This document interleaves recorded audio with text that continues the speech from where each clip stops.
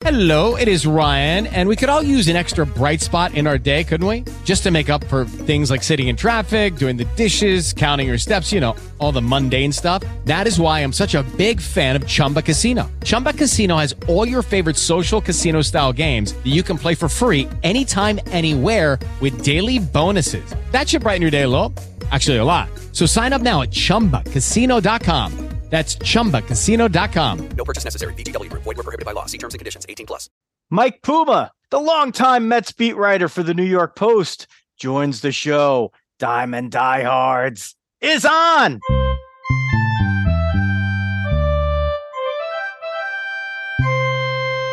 Joe Rizzo here, bringing you baseball along with the dog, Jeff Healy. We welcome back for the third time our longtime pal, the great Mets beat writer for the New York Post, Mike Puma. Pooh, welcome back. It's good to be back. Is this the third time? I feel like it's only the second time. No, there was one very, very early, in the early days of the show. And then that was in 2020. Yeah. And then in 2021 was the second time. Okay. And then we skipped last year because we screwed up. And so now you're back, 2023. Okay. Well, it's good to be back.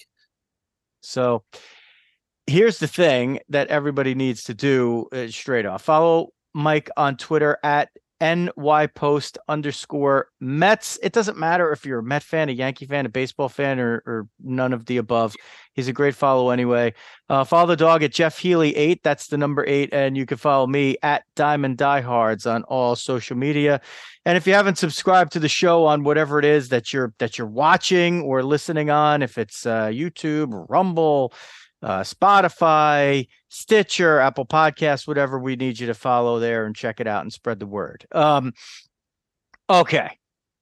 We're going to sell some books. And before we sell some books, we're going to tell you about the Mascolo Group Realtors. Take care of all your needs in the northern and Pascack Valleys and all of northern New Jersey with the Mascolo Group. Go to GaryMascolo.com or call 201-615-3665. As for all of our supporters on the show, if you don't catch it right here and you don't feel like playing that back, just go to the description. No matter where you are, all of our information on our sponsors is there. Let's sell some books. If These Walls Could Talk. New York Mets, stories from the New York Mets dugout, locker room, and press box by the great Mike Puma. It's been out for about a year almost. The dog read it. Mike, I got to admit, I did not read the book. However, I listened to it because I'm an audiobook guy. So you listened to it? I did. You're ahead of me on that count because I keep meaning to, they sent me a copy of the audio version and I keep meaning to do it. And yeah, how did it sound on audio? I loved it. I really loved it. I thought you did a great job. I could, even though it's not you as the auditor. Yeah. I felt your voice in there. And I think that's a testament to the way it was written and your writing style. It's different. This is not like a compilation of your newspaper articles. Like the way that you did it and you framed the stories and you gave background and you made it funny. You threw in, some of the 4-letter words here and there, not gratuitously, but like where it mattered, like all that stuff. It was just so well put together. I really enjoyed it. I didn't want to make your head big before this moment. I wanted to get it, on the air for you, but dog will take you down a couple of ladders here, but probably not. Dog did actually read it. He had it sitting on his dresser for a year and a half or whatever since he read it a year. And of course, like we're getting ready for the show prep, he's like, I can't find the damn thing. I can remember half it. You know who else didn't read the book that I gave a copy to was Jacob deGrom. And I would give him hell at various points throughout the season because he would, now last year he would come and go because he was injured and, and what have you, making rehab starts. And, every several weeks when he would pop up, I would say, did you read the book yet? Did you read the book yet? No. But, at least he's honest. Yeah. Now, so, Now he's done it. I'm going to have to wait until I guess the Rangers come to Citi Field in August to ask him again if he read the book. Hey, if he's an audiobook guy, I mean, Could be a lot of flights. A lot of flights, a lot of time. Flights.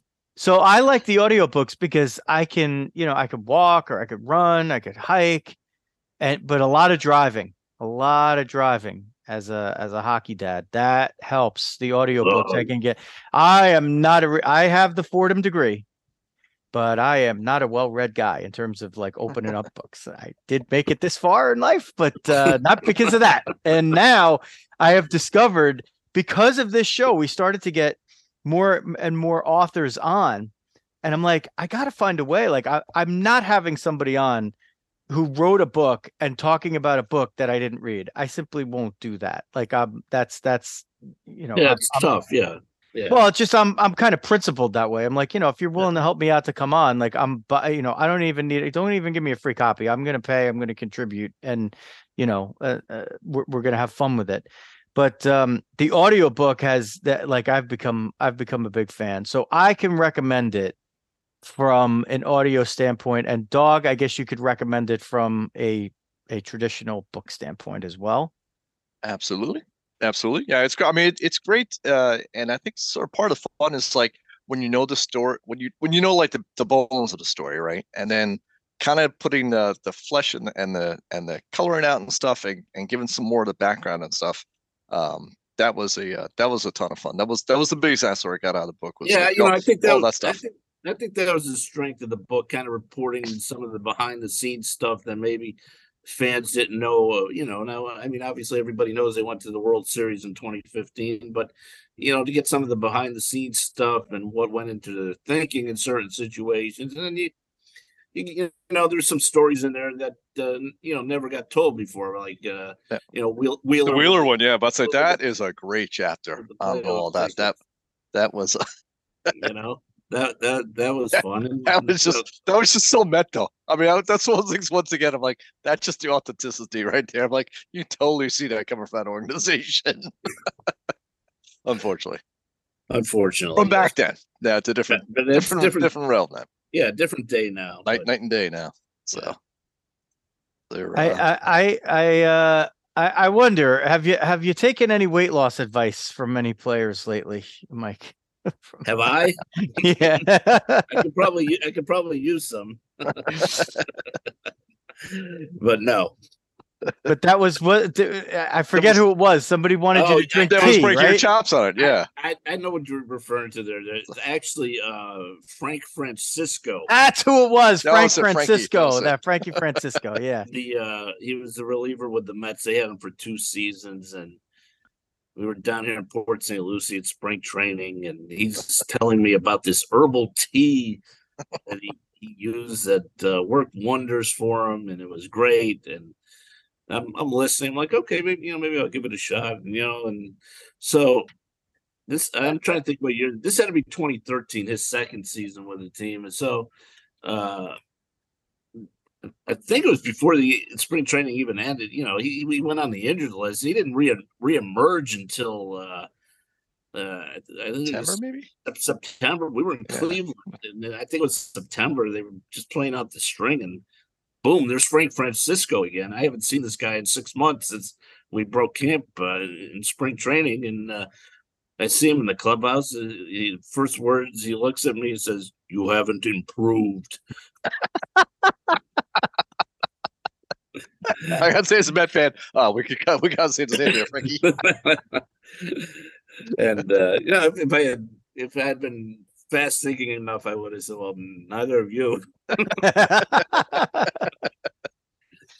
I think I can't remember, but I think our pal Jeff Fry has told stories about Frank Francisco and being a character, like that he grew some kind of crazy hot peppers in his garden and he was giving them out to everybody. I don't know. I sort of remember that. And because when I was reading it in the book, I was like, oh, Frank Francisco, maybe we got to have this guy on at some point, like to talk about his. He was a little bit of a character. Oh boy. That's the kind of stuff in the book that I really loved. I thought you framed a lot of that stuff well. I like the so much of the early stuff too.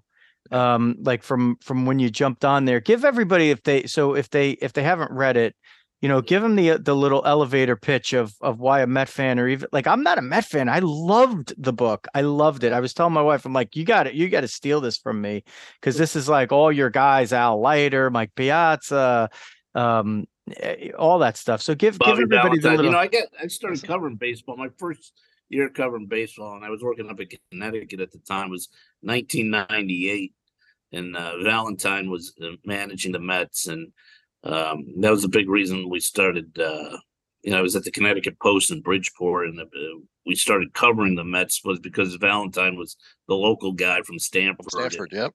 The team had shown some glimpses the previous year that they were getting better. So 98 is really the first year I started covering baseball. And that was just such a great time to begin a baseball writing career, because the Mets are on the rise. They trade, for Piazza in May.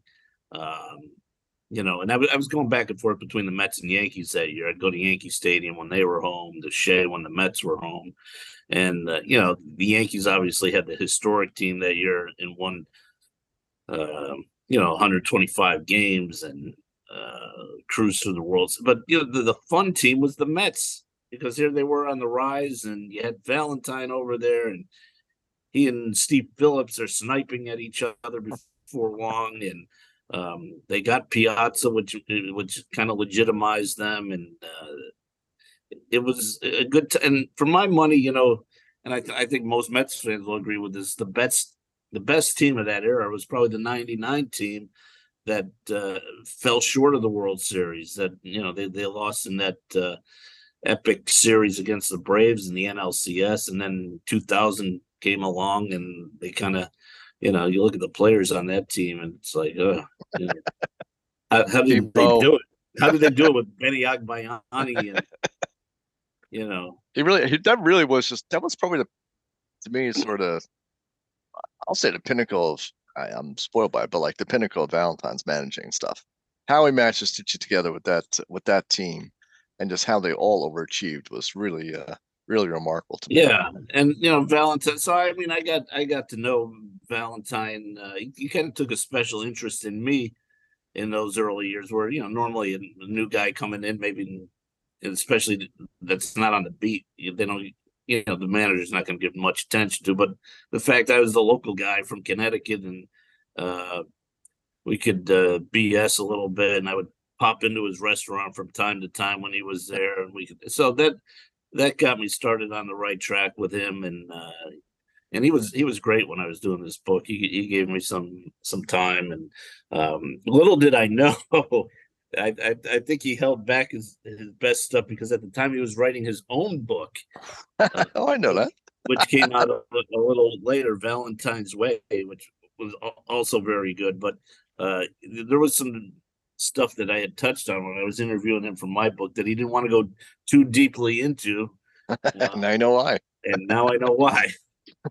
Yeah, I love that part. Like I specifically love the part where you're talking about like reverse platoons, right? And yeah. He's just so far ahead of his time. Like it's stuff Dog and I were kind of like, Dog and I are not from the Geek Central here. Like we don't believe in these launch angle things or anything like that. Like we're kind of the old school, old man yells at cloud, like this is ruining the game.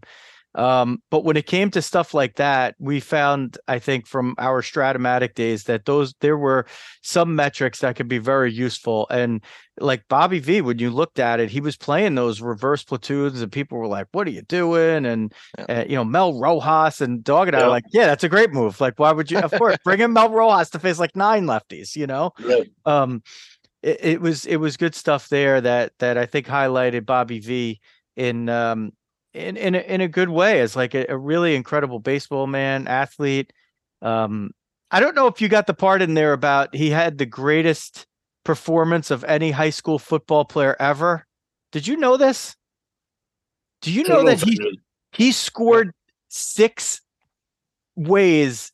He scored a touchdown 6 different ways in a high school game. In the same game. In the same game. Yeah, and I don't think he played in like the second half or so. It's insane. Like I heard him talk about it on Mad Dog one day.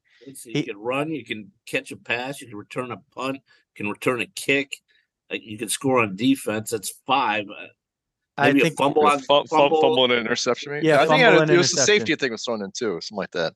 I do remember hearing that story way back when. Yeah, I was a Stanford guy for a while, so yeah, you heard all the Bobby V stories. Yeah, and he's just a remarkable guy. He's really lived kind of a fascinating life with all he's done, and going over to Japan and winning over there, and then coming back here and doing all the TV he's done in his restaurants, and he was athletic director at Sacred Heart University for about 8-9 years. He gave that up to run for mayor of Stanford and lost a close election to be mayor of Stanford, and now he's out relocated to the West Coast. He's doing some TV pregame, postgame with the Angels. Oh, that's right. So I didn't know that. He actually moved last year. He moved out there full time to Southern California. What did he tell me? He drove his Tesla cross country, and I guess it can be done. I guess it can be done. And actually, that's funny because that I do know from buddies that have it. Like it will plot like the whole way for you, and that must have been hilarious because that thing must have said this will take you like 15 days or something. Until you got to drive to here, wait, get it charged. Oh man. Well, you don't have to drive all of it yourself. Well, yeah, you could let it just go. Just let it go, yeah. Ish. Hey, Tesla, take me to Chavez Ravine. Okay. Okay, all right, I'm gonna take a nap. No, taking you to the ravine. I hope not. Wait a minute. So that's kind of the early part of the book, and then you walk your way through some of the leaner years, the ups and downs, and then you get back to the World Series. Then you have that post World Series redux stuff, and a lot of David Wright. Like if you like David Wright, man, this is your book. This is your book because you found out stuff about him that you didn't see anywhere else before. I think, and another guy who you painted a very good picture of. And David Wright was down there spring training. He spent a couple of days down here. He was kind of in and out. I think Buck Showalter would have liked to have him more down here to work with the young third baseman, but he had a lot of promotional stuff he was doing, marketing stuff. And, that's the thing now. He's very busy in his own life now. It's, a lot of guys will retire and they're looking to get back as much as they can, be at spring training or do whatever. And David Wright really doesn't have time for a lot of it. He's got 3 young kids. He's coaching his kids.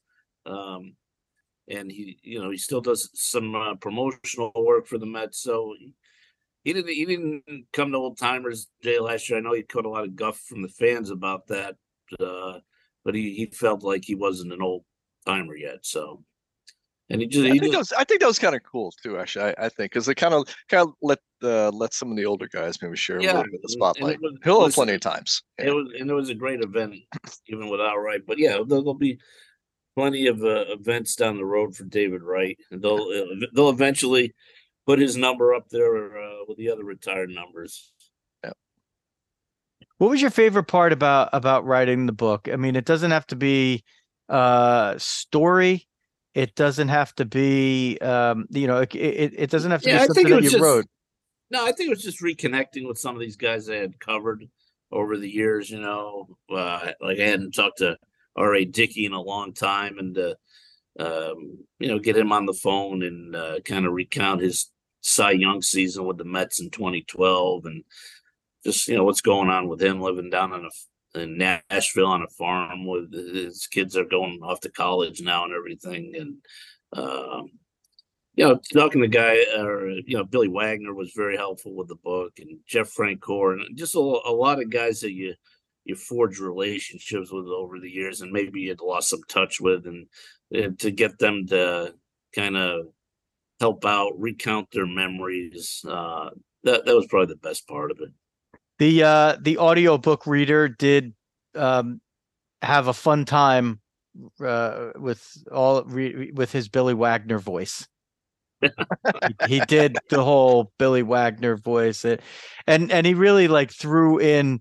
He had a very accentuated like accent, more Brooklyn than Queens, I would say, and a lot of over enunciation. It was you should definitely go back and I'm gonna have to listen to it. It's not that long. It's audiobook wise, I think it's 6-7 hours or something like that. You could knock that out in a couple of flights, please. Oh, sure. I want to take a little aside thing. We're not doing this live as we often do, and the World Baseball Classic is on the final between USA and Japan. Just to give you a little time frame as we're doing this. Forget about the fact that you're watching it on demand or listening to it on demand. I just saw something come over Twitter that we're all Fordham guys. We're talking about baseball tonight. And Fordham baseball, I just saw a tweet. We are deeply saddened to hear of the passing of Fordham superfan Fred Negron today, a 2006 Block F Awards honorary letter winner. He was a staple at all Fordham events, but had a strong bond with us. R.I.P. Fred. So condolences to Fred's family. That's a Fordham superfan there. And you guys, when you see the tweet, you'll see the face and you'll know exactly. If you now you have a name to the face, but Fred Negron. So our condolences deeply go out to him and his family. A little sad note here as we move along. Back to the other stuff, maybe. We tried to sell you some books, Mike. Now we're going to try to sell you some newspapers. And before we do that, we're going to tell you about FMS Graphics, which is a family-owned, family-run business for the last 50-plus years. Fordham-owned, by the way. Take care of all your printing and promotional needs at fmsgraphics.com, fmsgraphics.com for all your printing and promotional needs. Okay, so you're on the beat. Dog and I were just talking about this before you joined us. And you being with the Post in New York for such a long time is a great accomplishment. But as part of that family, the Post is one of the rare outlets that can be counted on to actually have beat writers that A, know what they're doing, and B, have been around and can really cover the team and not just hand you stuff on a plate, give you whatever the team really wants you to hear. Mike, your role is different now. It's kind of more important. You're still young, but you're part of this old guard in terms of mentality and the way you cover it. You understand how to get a story. You understand when, somebody's bullshitting you to your face and you got to go around there, behind them and talk to 3 or 4 other people to get an actual story. And that's the stuff that you're doing so well for the Post now. That's why you're a must read, frankly. Well, this is season 14, so I feel like I've probably seen, just about everything at this point. But I'm sure I haven't. But but yeah, and it's a changing media landscape. So much now. There's so many fan blogs out there, and there's so much digital, and a lot of the Posts now is digital with the website, and we still sell a lot of newspapers, but it's definitely different than what I got into 30 years ago when I started writing for a newspaper. Is that a challenge? Kind of managing all the different media channels and stuff like that, and how you kind of. You're used to kind of writing the article and you sort of design the story in that way. And then also it's like, okay, now you got to do, 5 blasts out on Twitter or something. There's more work than before. We have a premium site on the Post that I don't know what it is, $5-6 a month that people pay for. And we have to have content for that. So that adds to your plate. And there's some video stuff we have to do now. And it's a lot. There's a lot of different bases you have to cover, but It's still fun. Is it kind of good to like occasionally get something like where you maybe have like a shorter story that wouldn't necessarily be enough to be a full article or something like that, and now you can kind of do something that's more like blog posty or something like that, or is it again kind of more like taking it big and how to cut it down more? It's still kind of aiming toward the newsy stuff, and there's more of a time element to get stuff up on the web as soon as it happens, or maybe you just write a few paragraphs just to get it up, the bare bones, and then you circle back and do more reporting to get the full story up there. And fans are lucky. People that read the Post website are lucky. If we're not the last the newspaper website that's the majority of it's free, we're among the few in the country that still put it out there for free on the web. And now I don't know how much longer that's going to go. If there'll be a day where stuff is behind the paywall, but you look at the majority of newspapers out there with websites, and you have to pay for it. And with the Post, you still get it just by logging on nypost.com.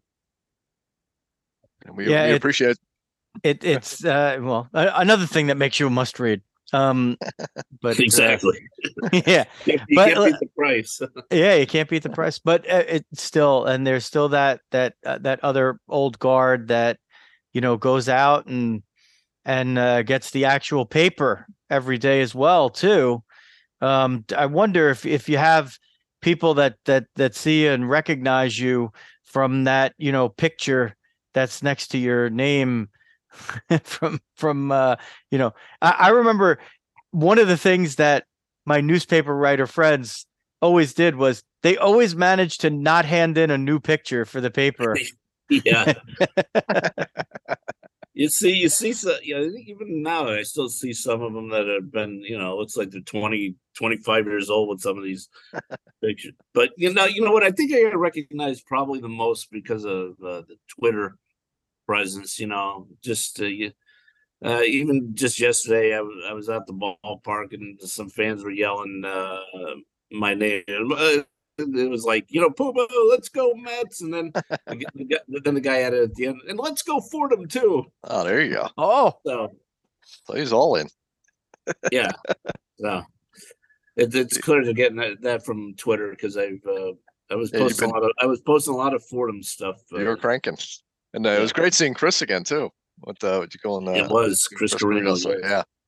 So who's my sort of counterpart for the most part on 1-on-1 as we sort of put that. For some reason, I don't know. Yeah, you guys did a lot. Matt started to class it up with Carino and me.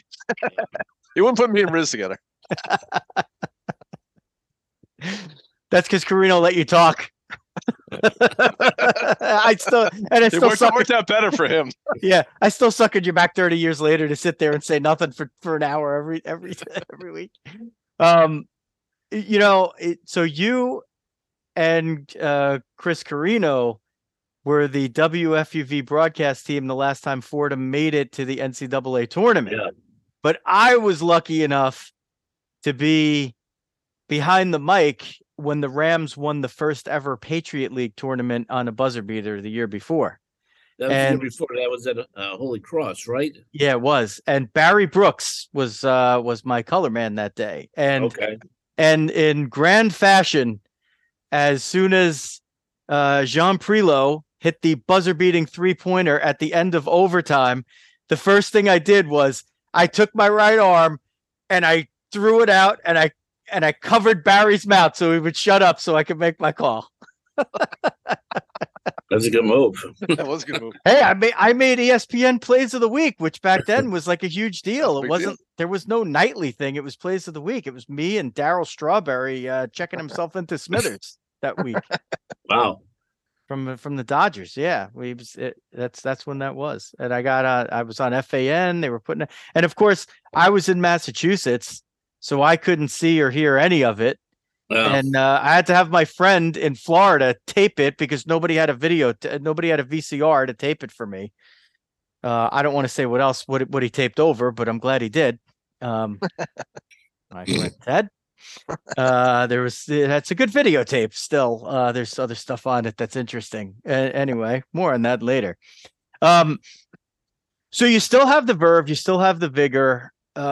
You look forward to this season, and like the players, Mike, you're down in spring training, but you kind of don't get the benefit of, like, getting yourself into regular season shape. Like, you got to go down there and cover stuff, like, at full speed, like you always do, right? Yeah, and you're not writing about the games down here, so that'll be the real adjustment will come next week when opening day comes and you're writing on deadline again and writing writing about the games. But down here, the biggest challenge after a while, and now we're getting toward the end of camp, it's just finding new stuff to write about, because you're at the point of camp where it seems like you've written about just about everybody, everything. And the thing that's kind of thrown some newness into it is they got a couple of big certainly one big injury with Edwin Diaz going down for the season, so now that kind of changes the storylines a little bit now, and you start writing about what's going to happen with the bullpen and such. Brandon Nimmo got hurt the other night, but that's not nearly as big. It looked at the time like it might be a big thing, but it's not. But yeah, you get down to the end of camp here, and you're kind of scraping for new territory to cover, because it has been what are we at this point, over 35 days or whatever. So we're at the point, let's get on with it. And as we transition to talk about the Mets 2023 outlook without Edwin Diaz, we remind you that, Edwin, it might be a good idea for you to go to Gatto Acupuncture and Wellness in Glen Rock, New Jersey. That's the place for you to manage your holistic health. Book online at gattoacu.com, GATTOACU.com, or 551-212-3845 on the phone. Dr. Melissa will take care of you. Edwin, maybe you go to Dr. Melissa, you get back for the playoffs. Who knows? That's a good way to do it. That does change things for the Mets. I felt with all of their talent, they have such a deep lineup. You could argue that, Lindor is their most important player. You could argue Alonso's their most important player. There's could argue maybe Nimmo, because he gets things started and keeps them fired up. I think Diaz is kind of to me, he's like the glue that brings it all together, which is, he's like, he reminds me as a piece of this team the way Mariano was to the Yankees. Now, I'm not saying he's, Mariano Rivera, even though his stats were Rivera-like last season, and they have been at a lot of points in his career, but just his personality and the Timmy Trumpet and all this other stuff. It's like you're thinking about Edwin Diaz in the fifth inning when you're up 2-1. You're like, can we get to Diaz? Can we get to Diaz? Can we get to Diaz? Can we get to Diaz? Because then it's over, right? And now, like, it's just gone. Am I overrating his presence? No, I think that's a pretty good analogy you made with Rivera, and not necessarily on the results. Although you look at the year Diaz had last year, and that was that was up there with any year Mariano ever had. But it's the presence, and thinking about it, like, okay, this is an 8-inning game now, because they have Edwin Diaz down there, and he's going to come in and he's going to strike everybody out. And now it's like, all right, how do you piece this thing together? David Robertson's done it before. Adam Ottavino's done it before. It's not the same thing though as having that stud at the end.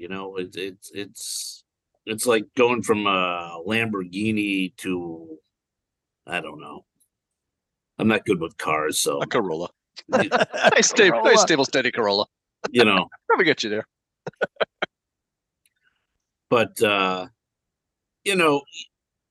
doesn't mean the Mets can't win this year. No, it doesn't mean that. You have another. If Robertson steps up and is a reliable closer, the key is going to be finding that depth behind him. Like who becomes David Robertson now that David Robertson's got to move into Edwin Diaz's role. That kind of thing there. And right now, there's some legitimate concern whether they have those pieces. They're going to have to try and find them.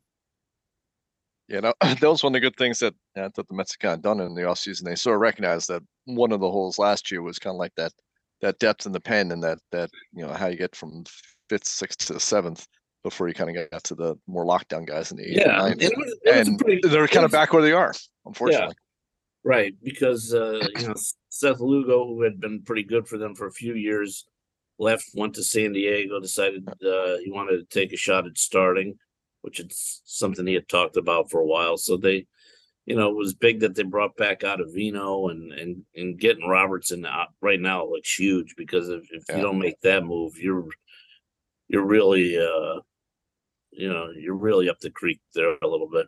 Yeah. So I guess there's always the trade market too, right?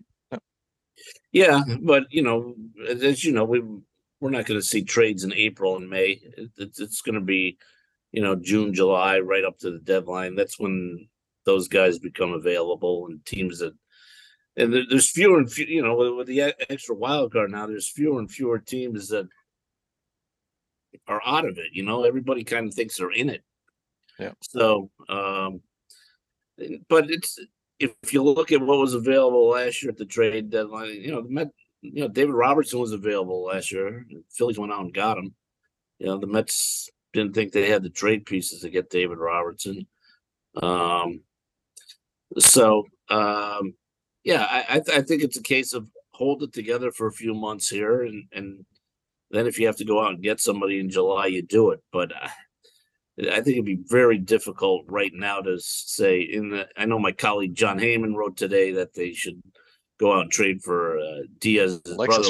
Right, yeah. Yeah, with Cincinnati. It's hard to make. It's a good story.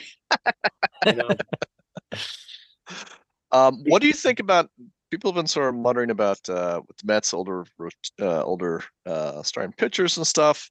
A lot of depth in the rotation. Some people have sort of muttered even before the Diaz injury, maybe going with like a 6-man rotation, kind of take it down for a little bit, and maybe they can extend. I mean, now you sort of put the wrinkle. Maybe they get that extra inning. It's a little bit less often. Is that something that Buck you think would be open to? Yeah, I don't think they want to go 6-man full time, because there's so many off days in there that you get to the point where guys aren't pitching for a week if you go to a 6-man and then you have a day off. But I think they're going to sprinkle guys in throughout the course of the season as needed, and they're even looking at it to begin the season now, because they have a stretch of 8 straight games scheduled to start the year, and maybe you put in the extra starter to get Scherzer some extra rest right off the bat. But it's tough to do it on a full-time basis. So I think what their plan is, they're going to pick their spots a little bit, and they're fortunate that they have 2 guys that they like in David Peterson and Tyler McGill. Now one of them's going to be in that rotation with Quintana out at least till July, and so you have the other one who's going to be needed, kind of as that 6th guy from time to time. Do you think one is the leg up on the other in terms of who's going to be the 5th starter? Yeah, it's tough to say. Right, I think they view McGill as the higher upside guy, but Peterson's had the better spring right now. He still hasn't given up an earned run, and he was very steady last year. So if you had asked 2 weeks ago, I really thought McGill maybe had a leg up because of his upside, but his velocity hasn't been quite there, and he's also a guy they could look at in the bullpen. Even though he didn't exactly thrive in that role when he came back last year, he was coming back from an injury at that point. But Peterson's having the better spring, so I think right now he might have the edge. Yeah, it'd be good to get the lefty in the rotation. I mean, that was the nice thing about getting Quintana. That'd be a nice thing, and they had that with Quintana. Yeah. Now, last year they were prepared to go without a lefty, and then they had some injuries, and Peterson ended up making 19 starts. So, but they can move those guys back and forth, interchangeable as needed, I guess. And the nice thing is they, from the Mets' perspective, is they both have options, so you can bring them back and forth from Syracuse. If they were out of options, it would really create a bind for them. Do they want to use McGill in the bullpen at all? He seems like he may have stuff that kind of plays for there. Before Diaz got hurt, I don't think they were thinking in those terms, but now it's like, all right. And I don't think they want to go there right away. I think they kind of want to see what they have here. Yeah. And it could be one of those things as needed, because now, now if you move McGill to the bullpen, it's like, all right, somebody gets hurt. Who's next up in that starting? Is it Joey Lucchesi? Is it Eliza Hernandez? It's like there's kind of a fall off there once you get beyond Peterson and McGill with the rotation depth, and with Quintana out, it really makes it harder to put McGill in the bullpen. It's nice we talk about our lack of depth in our 7th and 8th starters now. It used to be more like 3. Let's hope to string this together here. Yeah. Lugo can throw every once in a while. So, how about how about the third base? So that was sort of the topic du jour for you guys, and it's definitely timely. That's very interesting right now, and Escobar's handling like the classy vet that he is. Well, he's a pro, and Right. and they love him in the clubhouse, and he's a guy who, he's a guy that players rally around. They like him a lot, and he understands how it works. Now, I mean, Beatty's had a really good spring. And, this could really come down to is the Mets, is Billy Epler willing to move on from Darren Ruff at this point? Because that's kind of what creates the spot for Brett Beatty, is you move on from Darren Ruff. Escobar becomes your right-handed DH, guy who can play a couple of different positions around the infield, and Beatty becomes your third baseman. But if Darren Ruff is here, it becomes more difficult to make that move. So it's going to be interesting here these last few days to see what happens. The fans will definitely flip out if Ruff is there. if social media is any indicator on that one. Yeah, and he hasn't had a great spring. And we saw what he did over that 2 months stretch last year after the trade. And the thing, if you're Billy Epler, I think that makes it hard to move on right away. The fact he gave up 4 players to the Giants to get Darren Ruff, and which makes me think he may want to give him a shot here the first month or 2 of the season, and then if it doesn't work out, say, okay, see you later. But Beatty's been impressive. There's a bunch of rookies hitting the cover. Well, it feels like any of those are better picked than Ruff. Mauricio, right? Yeah, Mauricio, Vientos. Vientos. Alvarez has, the weird one is Alvarez hasn't hit at all in camp. He's in 115, striking out a lot. But the big thing, that probably helps the Met organization overall, right? That's where it eases that he goes back to Syracuse and right. Works up. There's no clamor right now to add Alvarez. Let him go to Syracuse. Let him spend half the season there. Let him work on some things behind the plate. And then, ideally he's tearing it up at the All-Star break, and if the Mets need the bat behind the plate, he can come up, And then, I think ideally you would have Beatty and Alvarez in the lineup for the second half of the season. Dog voice of the fan. Dog is salivating over that. Digging that one. Hey, listen, I love Escobar because on some random night in the middle of summer, I was like, oh, the Diamondbacks, who's this lefty they got? I'm like, let me see. I'm like, I'm gonna bet Eduardo Escobar to get a hit. I'm gonna bet him to get a double. I'm going to bet him to hit a home run, and I'm going to bet him to drive in 2 or more runs. It was the night that he hit for the cycle. I cleaned up. Oh, wow. Yeah, I just out of nowhere, I was like, I'm going to bet Escobar. I'm just going to keep stacking all this stuff. And he hit that was the night that he hit for the cycle. So I'm good. Whatever he wants to do, I'm good. I'm good for that. I'm a fan. Yeah. I won enough to buy an Escobar jersey that night, but I didn't because, it just gave me more money to lose the next day. That's all. You're saving up for the Valentine Tesla. Yeah, that's it. I got a little ways to go to do that. All right. As we look at the World Baseball Classic now for one of our closing, getting close to the end here.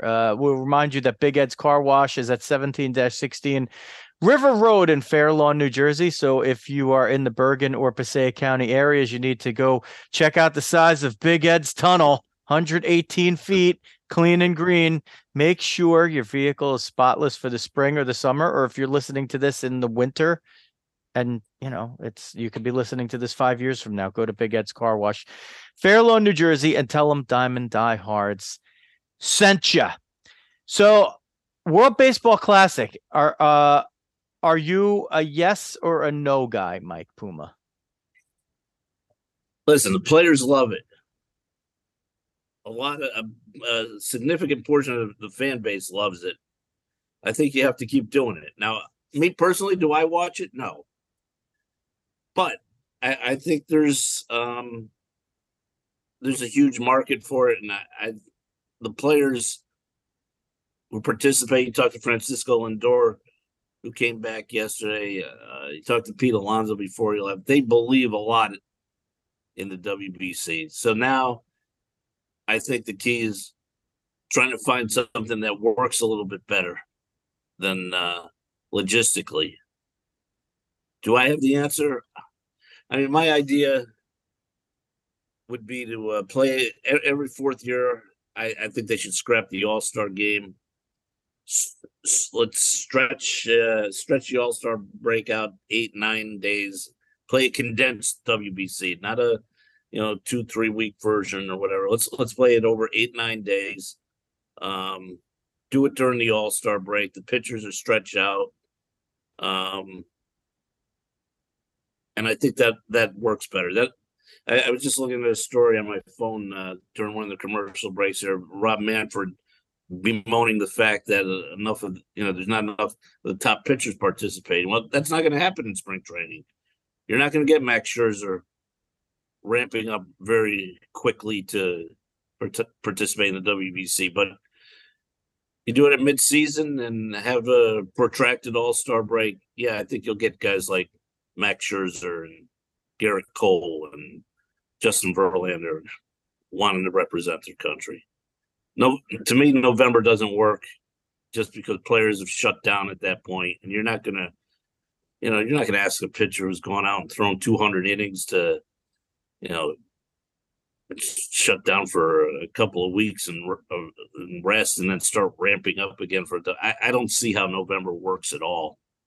So I think, for my money, the way to do it is do it every 4 years, have a protracted All-Star break, and do the WBC. It's not a bad idea. You can't do it after the season. Like people have talked about, do it after the season. You can't do it after the season. You have no prayer. The NFL is going to just kill any interest that you would have over here. And now you've also had players that have gone through the entire season and they're just going to be not into it. And you're going to have guys that were shut down for the last month of the season for mileage and stuff. So I do agree. I think the window is the All-Star break. And if it's every 4 years, I guess that's about as good as you could hope for. I just don't see how they could do it in 8 or 9 days. Like they'd have to shut down for, I think, like 2.5 weeks, because you'd have to, if you're including the Asian teams in there, you got to give them a little travel time and acclimation time. I think what you could also do is you could take maybe some of the other teams and you could have like qualifying leading up to it.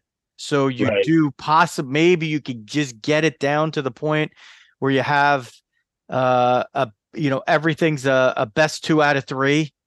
And you have 8 teams play best 2 out of 3. You can do that in short order. So maybe you could do that, and you just have the top 8 determined beforehand. If you win or you're ranked a certain whatever, some of the regulars are just always going to be there, and the other ones are trying to play their way into those spots. So maybe that's the way to do it. I'm a yes on it. I have it on. I can't say I've watched every single game, but these games have been intense. In my real job, I had one of my coworkers who I've never met in person, yet, but that'll change in a few weeks in San Diego. He lives in Mexico City. He's from Mexico, and he's actually a fan of the show. So, hola Juan. And he was watching this game, and we were slacking back and forth about the game, the Japan-Mexico game. And after Japan walked it off, he dropped a couple of F-bombs in the Slack. I'm like, this is bad, but it sounds funny, but that tells you how much it means. If you're getting that mad, he's like, I can't breathe, I'm so nervous, blah, blah. I'm like, what more do you want from a sporting event? Yeah, and that's kind of emotions, and I think it's great for baseball around the world. In this country, it's not a big deal, I don't think, in the United States, but it's a big enough deal that it's something that I think should go on. How about the end of spring training? We just push the end push it back here because of stuff. Yeah. April's such a disaster. I don't know, maybe I'm a little spoiled by the whole Northeast. You get so many late rainouts and everything else like that. I'm like, you know what? If you did 3 weeks in, you started the season the third week in April or something like that, kind of maybe with the delay with the strike anyway. I think that should go. Guys are fairly stretched down. I mean, you kind of take your. Now you got to agree to play fewer than 162 games, and I don't see the Players Association going for that. The owners will say, all right, if we play fewer than 162 games, we're going to pay you for the number of games. That's where I think there's a big pot. I think they can make something work on there.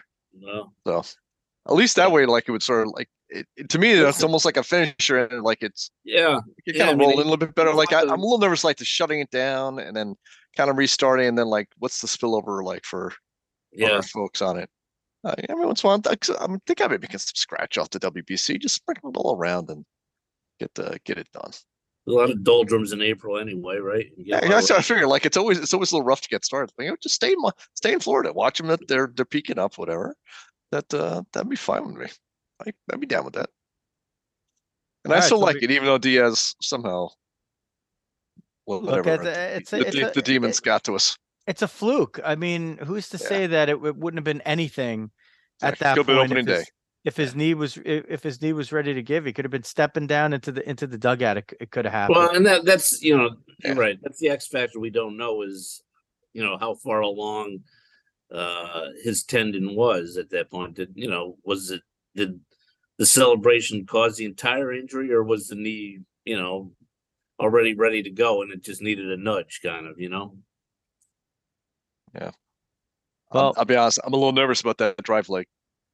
I'm crossing my fingers that it comes back okay for that. I mean, it seems like it's everything you see. It seems like it's a recoverable injury, and kind of once it's fixed. But boy, anything with the pitcher's drive leg makes me nervous. Yeah, and this is this is an injury NBA players, NFL players have come back from, and listen, we know Diaz is going to have the best medical care, and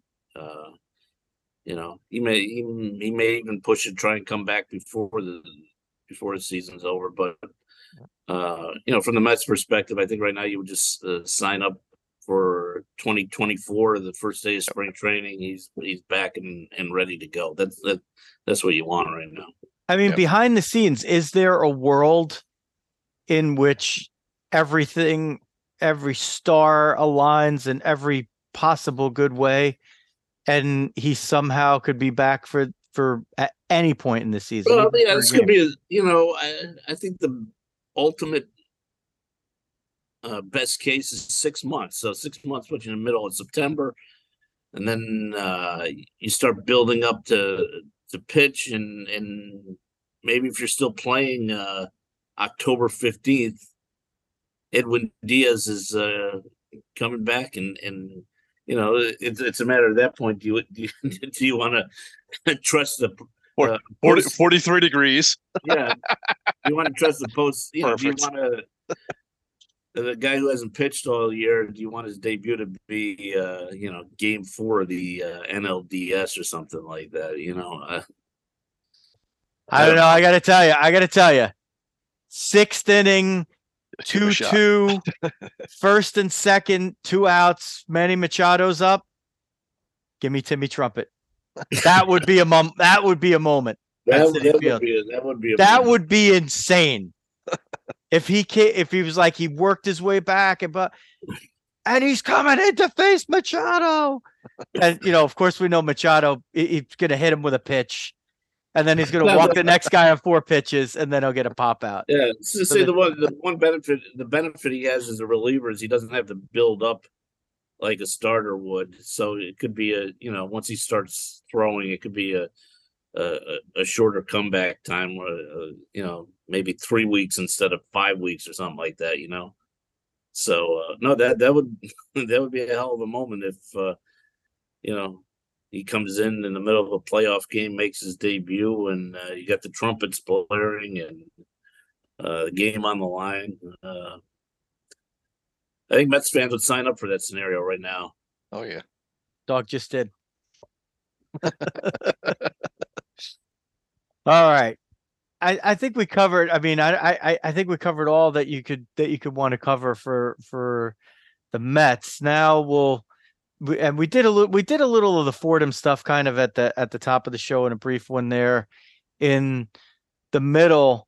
But Mike, you don't really get to talk about your Fordham stuff and your Fordham background and like how you got here. And you've told the story on our show a couple of times. But we all had these same kind of influences, and you've gone into it as a full-time career. Dog and I have swung back to it as just doing the podcast stuff here on the side. But give people a little sense of how your time at Fordham and some of these key relationships flipped you into a career covering baseball. Yeah, I mean, it was the big thing was, as was WFUV, getting to do all we did at the radio station, doing the basketball games, the football, the one-on-one, the talk show, and that's kind of what set me out on this course, deciding, hey, this is what I want to do. I want to report on sports, and it ended up being print instead of broadcast media, but there's a lot of the same principles involved. And I look back on those Marty Glickman days when he would sit in and listen to our tapes from the football games, the basketball games, and those were special times because I had grown up and I didn't know Marty so much from his Knicks and Jets and Giants, but I had grown up in Connecticut listening to him. He was the voice of UConn basketball when I was a kid. The first UConn basketball games I listened to, Marty Glickman was doing. So I knew who Marty was based on that, and to have him as a broadcast coach at Fordham, that was special. And then I look back now, and the fact that I got to work with a guy like Chris Carino, who's 20 years in as the radio voice of the Brooklyn Nets. That's something cool to be able to talk about, And the first basketball game I ever did was with Joe Rizzo, driving down to St. Joseph's University, December of 1990, if I recall correctly. Yep.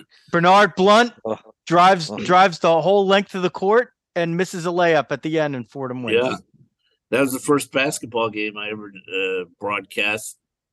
And I had read somewhere Joe Lunardi from ESPN was I'm trying to think. It was his first something that same game. Wow. I read that somewhere, and I said, wow, that was my first. Maybe he was doing the St. Joe's radio or or something like that. But he had the same first game, and I was like, wow, that's a coincidence. I did that game with Joe Rizzo. But just so that experience coming out of Fordham, and it really sets you up going forward.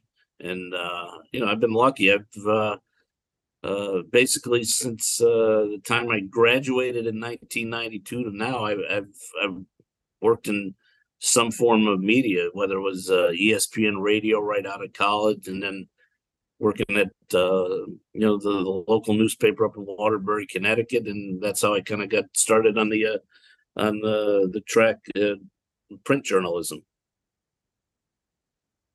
It's been a long and wonderful trip. Number 3 on Diamond Diehards is in the books, and we thank you again, Mike Puma, for the trip down memory lane and the unparalleled hour plus that you've given us to talk about the Mets and your book. Riz calls this a quick hit, by the way. Yeah, this is a quick hit. Everything's a quick hit. I begged him for 3 years. Can we do a 20-minute show? Yeah. Let's get a little teaser for people. Dog, I keep it under 3 hours. That's a quick hit. That's it. Run over. So what you need to do is, the first thing you need to do is if you're on Twitter and you don't follow Mike, you got to do that right away at NYPost_Mets. The next thing you got to do is you got to go get your subscription to the premium stuff of the New York Post, or if not, at least check it out. NY Post online. You gotta, but it's definitely worth the few extra bucks to get Mike's additional stuff in there.